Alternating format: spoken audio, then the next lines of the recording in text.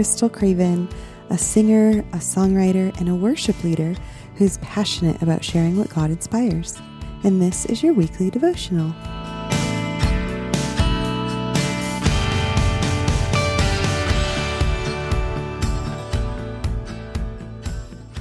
As we wrap up this section in Luke 8, where Jesus healed the woman with a discharge of blood on his way to heal Jairus' daughter, in which he actually ends up raising her from the dead, we see a lot of contrasting aspects to these two situations, and yet is also comparable in these individuals. Since we've been going through this section devotionally for the last several weeks, we're going to switch things up a little bit this week. So let's take a look at the contrasts and similarities first, and then we'll end with the scripture on that entire section in Luke 8.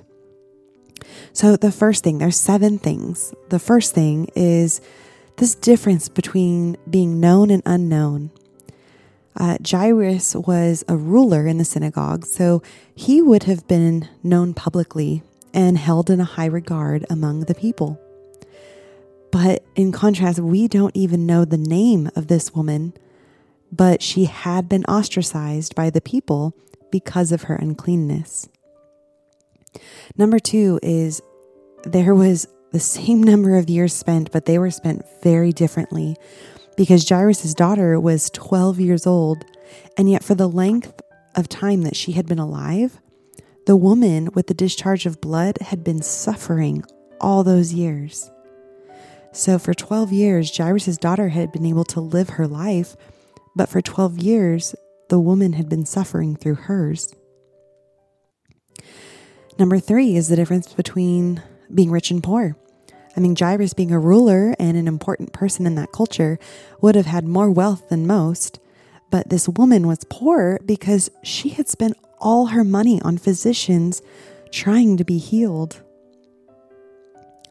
Number 4 is this differences between publicly and secretly, right? Jairus came publicly to Jesus to ask for healing for his daughter, but the woman came secretly as if to just be healed and slip away unnoticed. And then there was number 5, these varying thoughts on healing. By the actions, we see Jairus must have thought Jesus needs to come to his house and perform a healing. And by the woman's actions, we see she thought, I only need to touch the fringe of Jesus' garment to be healed. And then number 6, the immediate versus the delay, because Jesus immediately responded to the woman's touch and had a personal experience with her. And yet he responded to Jairus after a delay on the way to his house to heal his daughter. And last, number 7, this silence versus a proclamation, because Jairus' daughter was healed in secret and Jesus told them not to tell anyone. And the woman was healed publicly and she proclaimed what had happened in the presence of all the people. This isn't meant to be a comparison of Jairus and the woman in like an attempt to make one look better than the other. This really is just showing that we are all unique and we are all in need of Jesus in some way or another, yet we may live and suffer differently. Ultimately, both Jairus' daughter and the woman needed healing, but who they were, their faith, their circumstances, they were very, very different. Jesus met everyone involved in these situations exactly where they were and in exactly the way they needed to be met. Now, when it comes to your own healing, as mentioned before in the previous devotional, physical healing may or may not be God's will in your life, but spiritual healing is. You can trust that God's will for your life is perfect, and you can find comfort in the fact that no matter where you are physically or emotionally or spiritually, God can meet you exactly where you are. The thing that Jairus and the woman had in common is that they were both they both purposed to go to Jesus for their healing.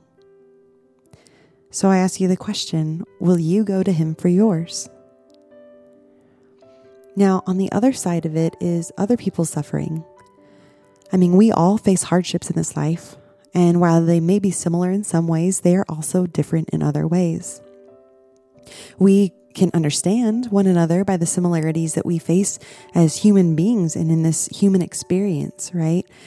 But we also have to have grace and understanding and compassion and mercy for one another in our differences the way that Jesus did. Even if their suffering is because of their own actions, it's God's kindness that leads us to repentance. So anything short of kindness on our part towards others is falling short of being a good ambassador for Christ. When you see people suffering, are you moved to compassion and then led by the Spirit in how to minister to them? Now, I want to leave you with the whole section that we've been going over in Luke 8, because I hope and pray that as we read through this section again, the things that the Holy Spirit has spoken to you over these last several weeks will be stirred again to remembrance and allow you to just meditate on those truths that he's been teaching you. So I pray that you believe and you go in peace, my friend. Here we go. Luke chapter 8, verses 40 through 56. Now, when Jesus returned, the crowd welcomed him, for they were all waiting for him.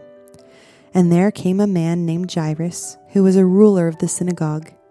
And falling at Jesus' feet, he implored him to come to his house, for he had an only daughter about 12 years of age, and she was dying. As Jesus went, the people pressed around him, and there was a woman who had a discharge of blood for 12 years. And though she had spent all her living on physicians, she could not be healed by anyone. She came up behind him and touched the fringe of his garment, and immediately her discharge of blood ceased. And Jesus said, "Who was it that touched me?" When all denied it, Peter said, "Master, the crowds are surrounding you and pressing in on you." But Jesus said, "Someone touched me, for I perceived that power has gone out from me." And when the woman saw that she was not hidden, she came trembling and falling down before him, declared in the presence of all the people why she had touched him and how she had been immediately healed. And he said to her, "Daughter, your faith has made you well. Go in peace." While he was still speaking, someone from the ruler's house came and said, "Your daughter is dead. Do not trouble the teacher anymore."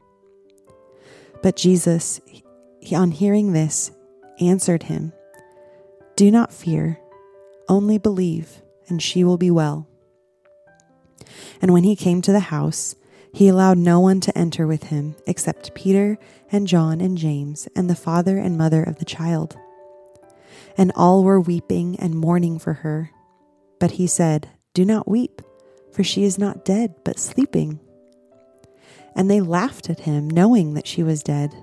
But taking her by the hand, he called, saying, "Child, arise." And her spirit returned, and she got up at once.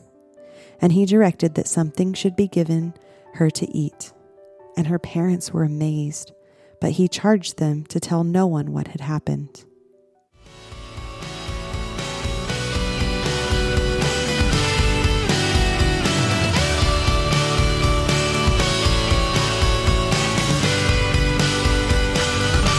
For blogs, written devotionals, and originally written songs, visit crystalcravenmusic.com, and that's Crystal with a K.